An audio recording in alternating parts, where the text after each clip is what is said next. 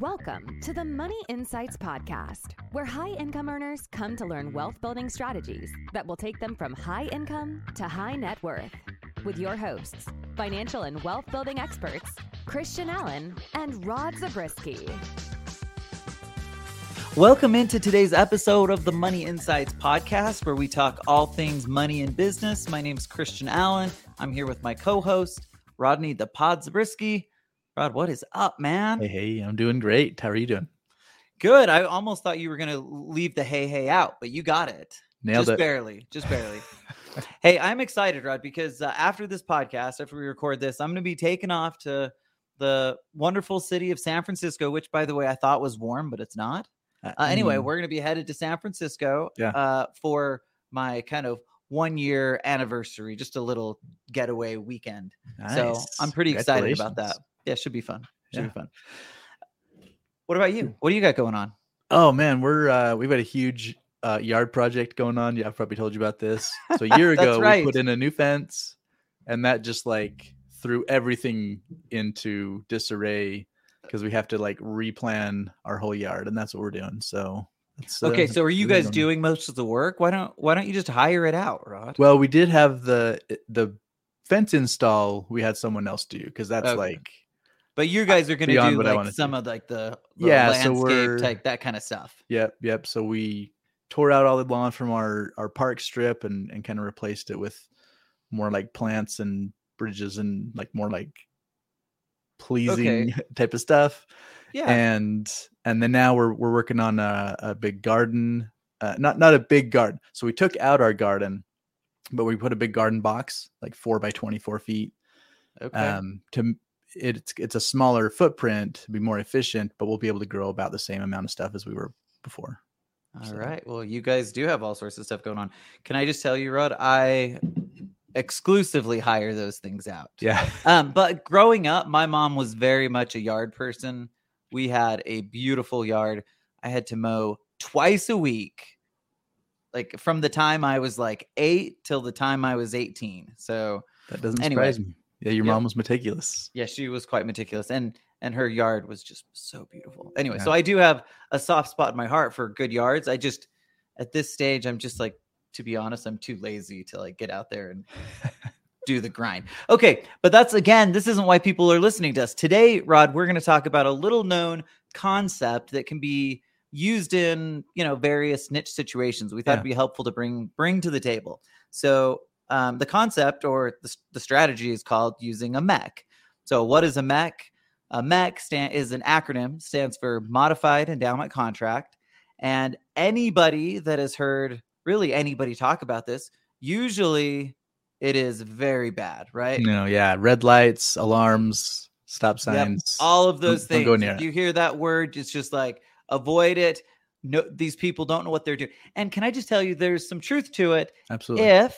If you're trying to use the policy for the investment optimizer or for for premium financing, the other strategies that we often use, well, it definitely doesn't make sense to do in those situations. Absolutely. And very quickly blows it up entirely. However, Rod, there are situations, when we're going to get into this, there are situations where it might actually make sense and be more advantageous to use a MEC than to not. And we want to hit on that. Whenever the concept comes up, I'm just always really careful when I introduce it, and I'll call it an intentional MEC because I like it. In the other world, you wouldn't mean to create a MEC. It would just happen accidentally or because someone just didn't know what they were doing. Whereas in this case, we're approaching it and saying, hey, there are benefits to it, and we are intentionally doing this. Yeah, and that is a really great point. It's funny from an insurance company standpoint. It's not just a stop sign for like agents and for customers or potential policyholders. Even the insurance company is like, did you mean to do this? Right. They'll send you a letter. You have to know what you're doing. Okay. So we're making it sound like, whoa, this is really, really bad. The truth is it's not bad. It can actually be really powerful in the right situations. And so what we're going to do is we're going to do a little bit of review. I don't want to get too much into review. This isn't going to be an episode where we rehash everything around the investment optimizer. we'll review some of the basics of how life insurance works, specifically how it's taxed. And that way we can better understand this MEC concept, when it can come into play and when it doesn't. So at the starting point, Rod, there's a couple things that I think people need to know. And then I'm going to ask you to kind of talk about what the typical structure of life insurance looks like. Yeah. Okay. Before I do that, I think it's important for people to know that life insurance is customizable. And oftentimes we don't think about insurance as being all that customizable, because it's like insurance company offers coverage and it's just simple, straightforward. Well, particularly when you get into permanent life insurance or like cash value life insurance, there's many other elements. And now the way that the agent and advisor work on it, the knowledge, the expertise that they have suddenly comes into play. It's not as simple and straightforward, right? Absolutely. So we can actually have a really big impact on the way a policy is structured. So we talk about this when we get into the investment optimizer. We're talking about building a policy that's maximized for cash, minimized for death benefit, and minimizing costs. Mm-hmm. Well, that concept happens because life insurance, the companies allow a fair level of customization. Okay. Mm-hmm. That said, now I want to review, because we're going to throw out what we've normally talked about it. We're going to flip it on its head, and we're going to understand kind of both sides of the MEC conversation. So to start us off, Rod, talk about the typical structure of life insurance and why it's so important to use in our kind of core strategies, the investment optimizer, capital avalanche, retirement accelerator. Absolutely. One of the huge benefits that we talk about as it relates to these strategies is tax-free income, right? So on the investment optimizer side, because we're using that in conjunction with our investments, and when we're accessing those funds, we're accessing them and we don't have to worry about the tax. In other words, we put money in there, it's growing. We don't get a 1099 at the end of each year. We call that tax deferred growth, right? When we do access it, loaning against it for our investing, obviously loans aren't taxed, so that works out. Even later, when I'm going to turn that into a source of income during my retirement years, that comes out tax-free as well, because of a specific benefit that IRS, gives life insurance, which is the acronym is FIFO, first in, first out. So for the dollars I first put in, I can take out before I have to touch any of the growth. And because all that money that I put in was already taxed, I'm taking it back out. It's already been taxed. They're not going to tax me again as I take it out, right? And that combined with loans allows me to just take all that money back out in terms of income in retirement, tax-free. And then obviously same thing with the capital avalanche. That one obviously is very much built toward creating income in retirement. All that comes out income tax-free. And even death benefit on the back end, when that pays out, that all comes out income tax-free as well. So a huge tax benefit to this, going back to your earlier point, as long as it's structured correctly and accessed correctly. Okay, so I think it's super important for people to understand this concept of FIFO, right? Again, first in, first out, money goes in. That same money, which doesn't have growth on it, right? So the reason that first in, first out is important is because when I put in, and let's just kind of play this out. Let's say that I put in $100,000, right? And then my policy grows to $130,000. If it was last in, first out, which by the way, we're going to talk about why that can be valuable too. But in a last in, first out situation, I would have to take the money that's taxable first, right? So that money that's the growth in it has to come out first. Well, the advantage of FIFO, and part of the reason that in our kind of core strategies, we generally move away from MECs is because of that reason. We get to bring that money out. And by doing it, it can be just more efficient. Now, when we're talking about the investment optimizer, we're primarily using loans. But if we get into phase 2, or we get into any of our premium finance designs that are based on creating income, like you said, that adjustment in the way that the tax works, or that FIFO, ends up being really, really valuable. Now we're going to move into when it can make sense to go the other direction. Okay, keep going, Rod. Okay. So when we're creating it in this traditional structure with Investment Optimizer and Capital Avalanche, we end up funding the policy over a number of years. And we often talk about, we have the funding range. There's a lot of flexibility with that. I could be done funding it in as little as 3 or 4 years in most cases, or I can continue funding it as long as I want. So there's just a ton of flexibility with it, but there is that initial kind of requirement of planning to fund it for at least, again, 3 or 4 years. Yeah. When we get to the MEC, we'll talk about how it's very different. I can have a one-time lump sum and then be done. Well, let's just talk about it for a second, Rod, because the more I think about it, like, this is a critical point. It's not even that I can be done. Most companies will make you be done. That's a great point. Yep. Right. So like it is meant to be a single premium concept. Yeah. Again, we're going to get into like the situations and reasons why it would work, but it's meant to be one-time premium payment, and then the policy will run from there on out. We'll talk about why in just a couple minutes. Yeah. It may seem like a weird concept, but inside of an individual insurance company that deals with, say, whole life, they may have several different whole life products that they offer. So it's like, Chevy offering several different types of sedans that you can buy, because depending on what you're specifically looking for, you get different features. And so one of those in certain cases with some of the companies is this kind of single premium concept. Kara, talk about the growth and just the, what's the same, what's different.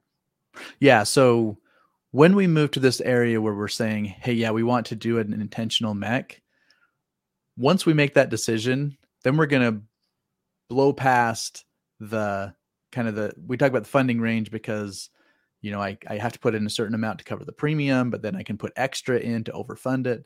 In this case, when we say MEC, intentional MEC, yes, then we're pushing the cost down so low, it may only be like, $1,000 a year, quote unquote, premium on the policy, but I'm putting in $500,000 or $1 million in a single lump sum.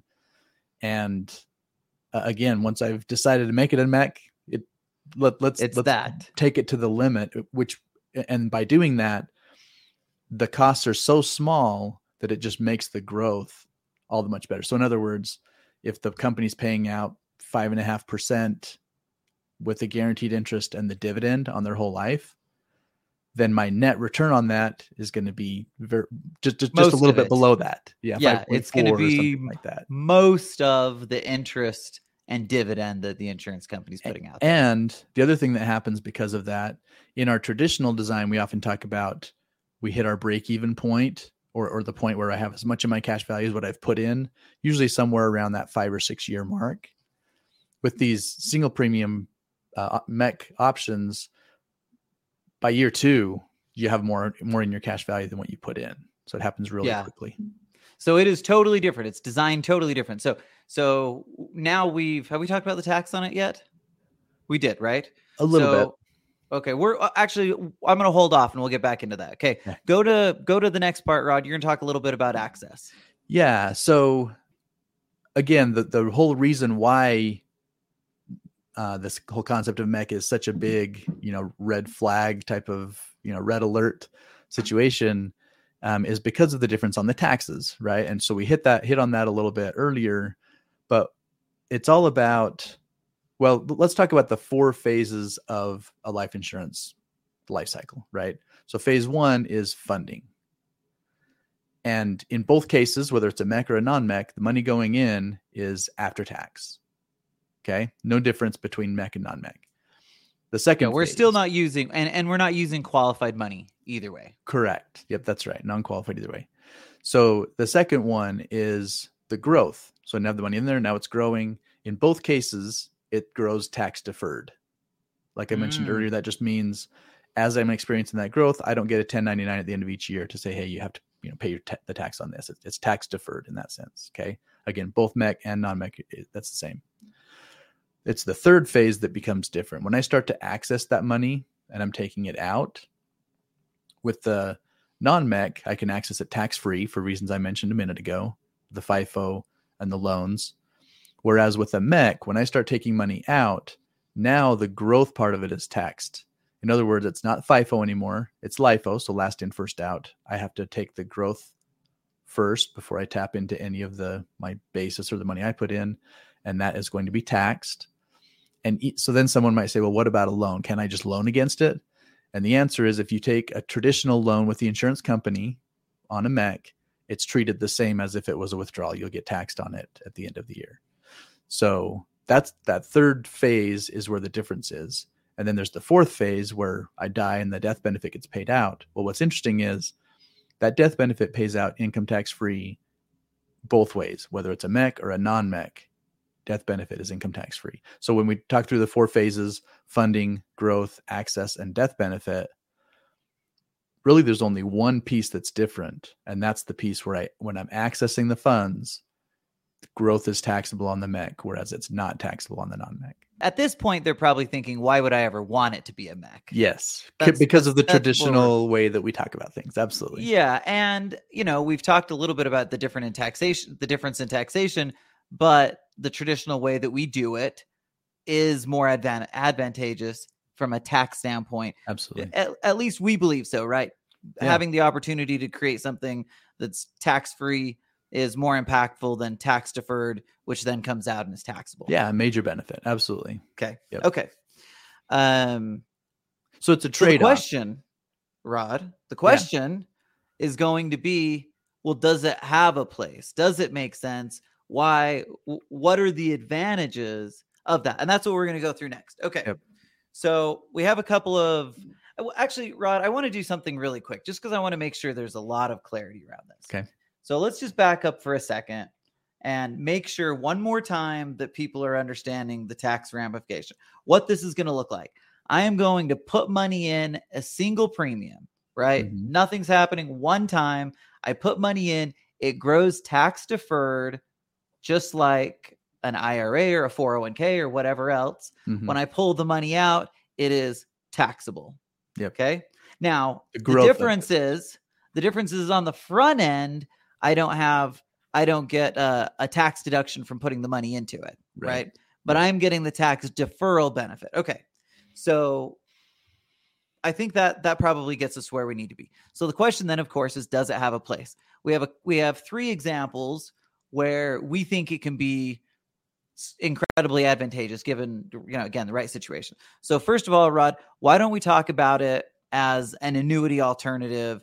And maybe the starting point is just cover like the basics of how an annuity works. And then we'll get into the actual advantages of utilizing a MEC over an annuity. Yeah, it's okay. And the reason this is our best starting point is that's where the IRS goes to. Because in other words, when they say, oh, hey, this is now a MEC, a modified endowment contract, we are now going to tax it as an annuity.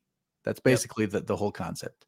So with an annuity, again, we're talking specifically about an annuity with non-qualified dollars, right? Non-IRA, non-401k, after-tax dollars.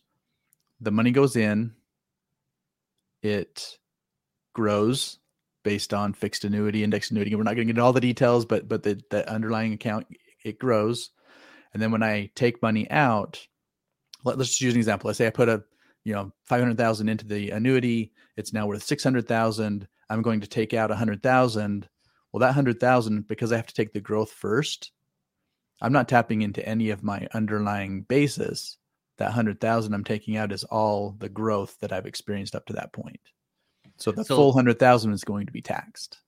Exactly. So life insurance is FIFO. Life insurance in its typical fashion, first in, first out. Money goes in. That's the money we take out. Annuities are taxed on what they call a LIFO, last in, first out. These are the worst acronyms, but whatever. LIFO. And then what we've just done is we've basically created this hybrid where we've switched the annuity, which normally had been taxed first in, first out. Now we're going to move it to being taxed as last in, first out. And then the question is, why in the world would anybody want to do that? Yeah, it's a great question. Well, let's go back to what we talked about a minute ago, where with this kind of trade-off concept, right? Okay. We're giving up the tax benefit. And like you said, some people might say, well, why would I ever want to do that? Yeah, we're giving up the the benefit of having like a Roth IRA alternative, right? Correct. So traditionally we think about when we're building the investment optimizer, it looks from a tax standpoint exactly like a Roth IRA. I have after-tax money going in, but when I pull the money out, it's tax-free. So I'm getting a significant advantage there. And there's got to be a reason. If I'm going to give that up, Rod, I have got to know why in the world I would potentially give that up. Okay. So reason number one. Okay. I'm also going to go back to, remember how we talked about how you get better growth because the costs are even lower and we break even in year 2 instead of waiting till year 5 or 6. Mm-hmm. So that's the initial trade-off. I can create better growth, but I have to give it the tax benefit. So okay, right now we're talking about in comparison to life insurance in its traditional form. Yes. Right. Yep. We're not talking about annuity yet, but we're just saying in comparison to life insurance, because we can reduce the cost even more so in a MEC, we have the ability to get slightly more growth on the underlying or on the cash value. Yes. Okay, good. Okay. So now comparing it directly to an annuity, when I set up an annuity, it always comes with what they call it a surrender period. Often it's 5, 7, 10 years. What that means is I have access to up to, usually it's 10% of my account value per year. If I were to take more than that, then there's a surrender charge attached to it. And it's higher in the early years. It might be it's usually around 9 or 10% in year 1. And then it steps down little by little each year, smaller and smaller, so that by the end of it, it's a 5-year surrender period. When I get to year 6, there's no more surrender charges. I can take as much as I want out of it and not have any kind of surrender charges. With this kind of MEC, there are no surrender charges. Okay, so let's talk about that. Surrender charges are a pain in the rump, right? Like they can be really difficult because things sound really good, but if you have to give up access to your money, that can be conflicting. You have to plan and make sure you're in a situation where you wouldn't need access to all of it at one time, right? Because like you said, I have access to 10%, but that means I don't have access without penalties to the other 90%. Yeah. Right. So I have to be considerate of that. That doesn't mean annuities don't have a place. They can make sense and be valuable in the right situation as well. But what we're suggesting here is that if I could get the same benefits that the annuity is offering, but now I can get it to come without a surrender charge, or a surrender period, meaning that I could just walk away 2 years into it and have a little bit more than I put in it. Like that's the big trade-off or the difference on the annuity side, at least the initial one. Absolutely. It's huge. So think of it like getting the benefits of an annuity, but more liquidity. Exactly. Right? Yep. Okay. So then the next one is that it traditionally and in almost all cases, the MEC is going to give you better growth than a fixed annuity. Fixed annuity is just the type where they say, hey, we're going to give you X, interest rate on your annuity. And then secondly, with an indexed annuity, it's going to be competitive with it, right? There are going to be some indexed annuities that would outperform it. There are going to be some who would underperform compared to what the MEC can give you. But it's going to be kind of in the same ballpark as that. Okay. So this is an interesting conversation right now because we expect interest rates on whole life policies to start moving upward. They have started to move upward on the annuity side of things, right? Yeah. So like right now, this is kind of a strange thing because they're probably very close, meaning that I probably can get about the same type of rate in my annuity that I can get in the MEC even. However, that will likely not last. So typically what we see over long periods of time is that life insurance will outperform fixed rates, like fixed annuities, right? So when we talk about that, I genuinely believe that, and based on history, like we've just seen it almost certainly over a long period of time will outperform fixed annuity rates. It just does, right? So that is a massive advantage. And then that means, well, what's the next step? Well, you might even look at it and say, okay, well, if I'm comparing it to an indexed annuity, well, maybe I can get, we usually tell people to expect, 5 to 8% based on today's interest rate environment. well, what if I can get, 6% almost as a fixed rate? That might be every bit as advantageous. Yeah. Right. Okay, Rod. So now that we've kind of covered how a MEC compares to a fixed and indexed annuity, talk a little bit about the next important point, or the next annuity alternative advantage, we'll call it. Yeah. So the next one is the death benefit. So with an annuity, again, wait. Annuities have death benefits, Rod. It's true. You get exactly what's in your account, or at least your beneficiary. Okay, so it's a little different. You're right. But they do call it a death benefit. Yeah. And there are annuities out there that will give you some sort of enhanced death benefit. Yeah. But it's maybe like a 10% or whatever, right? Like yeah. It's pretty much what you have in your account. That's what your beneficiaries get, right? Yep. Whereas with the MEC, it's life insurance. So you have a larger death benefit than what's in your account. Now, it's not because we minimize the costs on the front end. There's not a huge difference. So for example, if it's 500,000 that I put in, the death benefit might be 650 or something as a starting point, right? So, not as extreme of a difference as we're used to seeing in the traditional life insurance world. If I put in 100,000 and I have 1.8 million of death benefit, but again, that's an extra 150,000. If I die the next day, my 500 just passed on to my beneficiaries at 650. Okay, so like you said, Rod, it's not as dramatic as what we're typically used to, but every dollar is a dollar, right? Oh yeah, and absolutely. $150,000 more than what I would have otherwise is still important.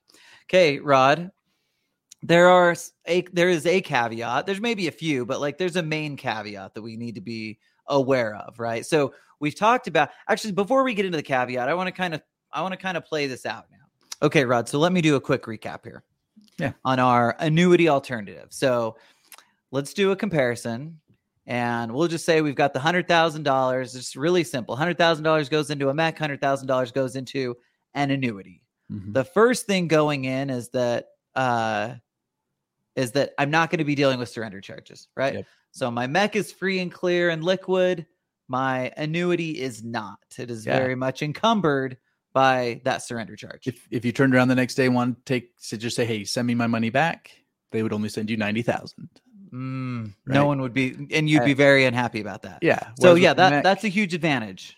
If it was the very next day, there was some cost on it, but it was maybe a couple thousand, you get 98,000 of it back. If it's a year later, you have more than the 100,000. Whereas again, with the annuity, you might get 92,000 back. Yeah. Compared to 102,000, right? So okay. So now next we have the growth happening in the MEC. It's happening. Well, let's just say we're talking about whole life insurance. It's coming from the combination of the interest and dividend, mm-hmm. right? And then if we're talking about the annuity side, we're talking about either a fixed interest rate or an indexed annuity staying in the fixed world. We're not comparing to variable annuities and getting into that, right? Right. We're specifically talking about in comparison to a fixed annuity or a fixed indexed annuity. Yeah. So in that situation, obviously it's growing based on the growth of the index. But most people don't realize that while life insurance companies like to make it sound like there's this incredible growth opportunity in indexed annuities, the fact of the matter is it's designed to outperform fixed interest rates, but it's not designed to perform or to outpace the market, right? Right. So again, if you go in expecting 5 or 6%, you're probably going to be more realistic than if you go in expecting 10 or 12. Yep. But then on the MEC side, we're just taking what the guaranteed interest is. So the nice thing is, rather, I have a little bit more predictability, a little more certainty, and just a better idea of what's going to happen. And so if I'm someone who likes that, who feels better in that situation, someone who doesn't want maybe to have the uncertainty, doesn't like risk, then that can be, a nice advantage. Absolutely.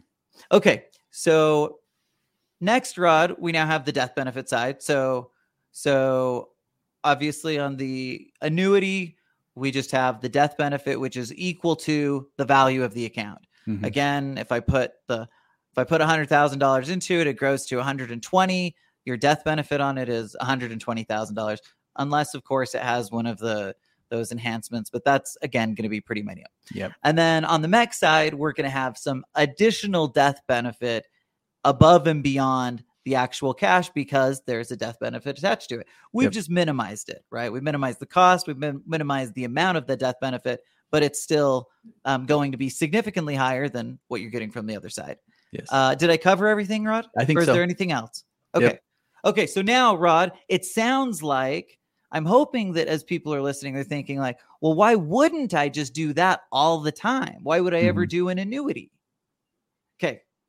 There is a caveat to this. Talk about it. Yeah. So a couple things. Number one is that the MEC only works with non-qualified funds. So if you have money in an IRA, an annuity can be a great place to put that money, because it can just roll right into it. It keeps its IRA package, and now it just exists as an IRA inside of the annuity. You get all the benefits that are there. But obviously, if it's non-qualified money, it's already after tax, right? I think we've kind of made really clear on that. If it's after tax dollars, then it can go into the policy as the MEC. Yep. Okay. So I think it's, as an annuity alternative, it's one of those things where it's not a hard and fast rule either direction. Sure. You just want to look at the situation and determine what makes the most sense. If my focus is more around predictability and liquidity, those types of things, then using a MEC would be more advantageous. If it's more strictly focused on growth and income, I might consider using an annuity, and it would be a comparison point to see which one produces more of what I'm looking for. Yeah, and I have to qualify for the insurance. So if that's an issue, then great point. That's another huge caveat. So if I'm 72 years old and I'm not in greatest health, like this MEC concept may not be the best one. We get creative sometimes and use children and things like that, but at the end of the day, there is a simplicity. I don't have to qualify for an annuity, and that is important. Correct. Okay, Rod, there's a couple other places that we felt like it would be worthwhile mentioning as a useful position to potentially use the MEC. The second one is basically for liquid reserves, right? Yeah. Now, there's also one other caveat, Rod, that we haven't hit on very hard. The 59.5 rule. Mm-hmm. That's a big one. Okay, we talked about it, or we have it listed out here, but we haven't really hit on it. And I want to make sure that that's a caveat as well, right? Yeah. Because if we go back to the annuity alternative, well, it's not a caveat from an annuity, because an annuity has the same 59.5 rule, right? But when we get to comparing it with life insurance in its traditional form, one of the challenges is that we actually lack liquidity. And the reason for that is because once we turn the policy into a MEC, it then becomes taxed, like we talked about, last in, first out. And it's basically, it's taxed as an annuity. Well, an annuity is taxed in such a way that you can't take it out before 59.5 without taking a 10% tax penalty. Right. Yep. So that's brutal, right? So if you're 42 years old and you're listening to this and you're thinking, I've got tons of cash, I'd love to just toss it into the policy, couple $1 million, and just let it grow at 5 or 6% while it's sitting there liquid, that would be amazing, except that you can't touch it until 59.5 without that tax penalty. Right. So it's probably not valid there. However, it could be valid if you're 56 years old and you're not going to need the money for a few years, and you're going to start taking it post 59.5. Or of course, if you're older than 59.5, then it's a non-issue. Absolutely. But that's a big one.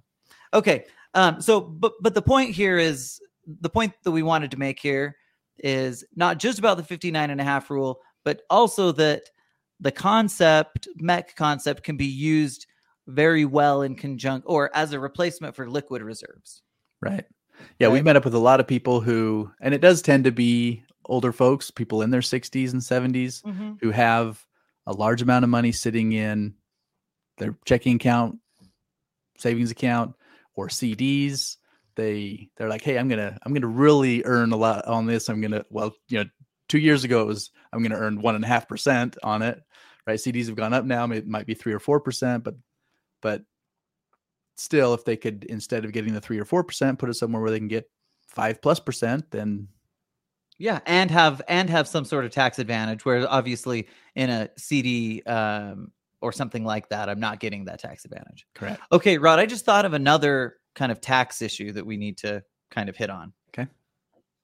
And it's specifically in conjunction with estate planning. But now that I think about it, before we do that, let's talk about, I jumped over one of the points, and that is this number 3, which you wrote it out as lump sum going into the investment optimizer. Tell us what that means. Yeah. So sometimes we'll be meeting with someone and they'll say, I just sold my business. So I just sold a piece of property and I have, millions sitting in my account.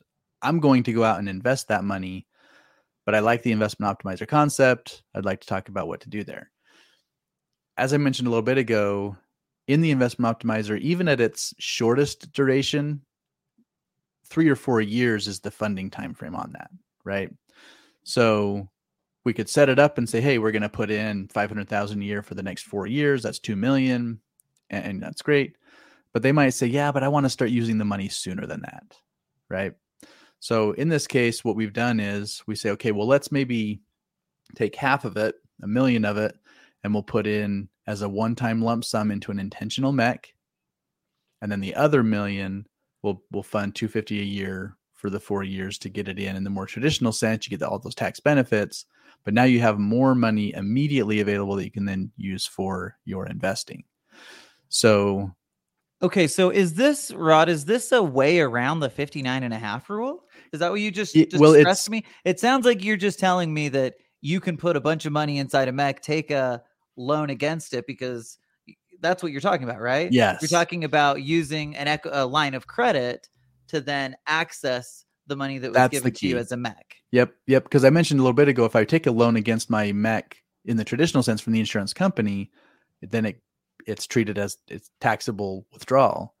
Whereas if I set it up as a line of credit with a third-party bank and I access the money through that line of credit, then it's not treated the same way. I can access it in that way. So we're always careful to, explain the difference with people, make sure that if you're going to access the funds, you're doing it through that third-party bank line of credit. We no longer have the option, like with the traditional investment optimizer, you can switch the loan back to the insurance company. In this case, no, we need to leave it with that third-party bank. So there are some additional kind of like restrictions in comparison with the traditional investment optimizer. Again, trade-offs. But if the alternative is that it takes longer to get all of that money into it versus being able to get a larger lump sum in up front, then those are the trade-offs. And okay. Oh, sorry. Keep going. And I just want to be really clear, because there are a lot of people we meet with and they're like, well, I have extra money now. I have 200,000 now, but I want to put 100,000 a year in on a regular basis. In that scenario, we still will create a traditional investment optimizer policy where the funding range is 50 to 200,000. They put the 200 in the first year. And even if they're only going to put 100 a year in after that, that's fine. But it just makes more sense to include it in just a more traditional policy without splitting it the way I described it. It's when we have these enormous lump sums, that's when we bring it in and consider the option of the intentional MEC as part of the package. Yeah, I think in that world, Rod, I'm just hesitant because of the restrictions. So it's really got to make sense. Yep.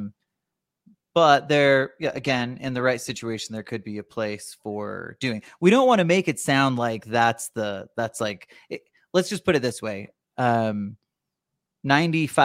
of the time, like, we're more likely to just use a traditional investment optimizer policy structured the way that we traditionally do it. And that's generally going to be to the advantage of the person, with some few exceptions. Okay. I think we kind of got that point across well enough. Okay, Rod, but can I just tell you before I move on that you did make that sound extremely attractive. I was listening and I was like, Rod, why do I use regular life insurance when I could do... Okay, here's a question, Rod. And I don't know the answer to this. In that situation, let's say that I've purchased the MEC, I've got the line of credit against it. Can I increase the line of credit? Yeah, if it's grow, like if the policy grows, could I like adjust the line of credit to create more of it? Yes. So what I guess I'm trying to think through, what are the things that would hold me back, that would make it not as enticing to do that? The biggest one obviously is the restrictions, right? Right. And the inability to just continually pump more money into it. So there's a trade-off, but anyway, could you do that? Yes. Yep. Okay. On an annual basis. And especially because we're combining it with the more traditional investment optimizer where they are continuing to put money into it each year, we're applying to increase the line of credit each year anyway. So we I see. Combine that with the new statement from the MEC policy as well. And so that increase in the cash value would increase the line of credit as well. Okay. So it's okay that the money is basically stuck in the policy. It's growing, and we have the ability to take out the majority of it via a line of credit. Correct. Very cool. Okay. That's an interesting one. There's probably situations out there that can make sense. Okay. Number 4, Rod, the final thing that we wanted to hit on was just as an estate planning play. And a MEC as an estate planning play, there was another factor that just kind of came to my mind that I wanted to hit on. And it was an additional layer of tax implications. So when we say an estate planning play, we're really just saying that if I've got extra cash, that if I'm a healthy older person, I have extra cash and I have it sitting in places like CDs, annuities, whatever, and it's money that I probably won't use.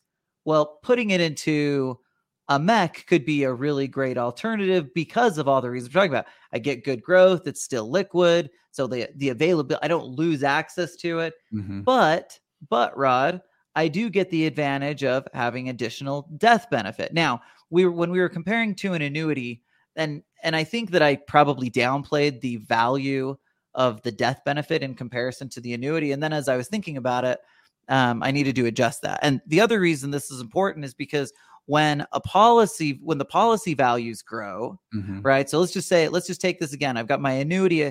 I put my $100,000 into the annuity. I put my $100,000 into the MEC. When the policy grows, when the MEC grows, there's no taxable event that's happening there. When I take money out of it, or when I'm getting it specifically for a death benefit in a estate planning situation, there's that additional tax benefit comes to me in the form of being completely tax-free as a death benefit. Is that making sense what I'm saying? Yep. Anyway, so I just wanted to make sure that I highlighted the fact that by using the MEC as an estate planning play, which again is just saying I've got extra cash, I'm going to let the death benefit come in and provide more to my family, to my heirs, to my estate than I would have been able to if I was just leaving the cash. Yeah, and that's one of those keys that we often get into with people in that situation. They feel like they're going to have enough money to for the remainder of their lives, and that this will go on to their kids. But the nice thing about having it on the MEC is, on the one hand, it's doing what you're saying. It's a larger amount that goes to the kids, income tax free, but it still is liquid. It still is accessible if they needed it. So here's what I was trying to say and may have struggled with. When money is passed on in an annuity to the next generation, that next generation is going to have to pay taxes on the growth of it. It is not an automatic step up in basis like real estate or life insurance, right? So the difference ends up being not just the value, the underlying value, it ends up being any growth that happens and the tax implication that I would have had to pay because it's in an annuity. So if you're somebody that has non-qualified money and you're considering annuity versus a MEC, for that person, like, you would have to have, in my mind, significantly better growth inside the annuity in order to even think it would make sense to do that instead. Yep. Okay. Sorry. I'm all over the place. Okay, Rod, I think we covered everything. This one's been intense. Yeah. I came into this thinking this will just be a breeze. We'll talk about MECs for a few minutes, but, I guess when you talk about a MEC, Rod, you have to get into the weeds a little bit. So Our apologies for getting into the weeds, but we certainly appreciate everybody hanging out with us. Rod, do you want to finish with anything else? I think of it as the diamond in the rough. Ah, nice. Okay, a MEC, a diamond in the rough. Thanks, Rod. Thanks, everybody, for hanging out with us, and we will see you next week. Thank you for listening to the Money Insights Podcast. To learn more about the financial and business strategies discussed in this show, please visit moneyinsights.net. The views and opinions expressed on the Money Insights Podcast are not intended to be individual financial, tax, or legal advice. always consult with the appropriate advisor before making financial decisions. And if you're enjoying the show, please feel free to rate, subscribe, and leave a review wherever you listen to your podcasts. This will help others find the show and learn wealth building strategies for themselves. Thanks again for tuning in, and we'll catch you in the next episode.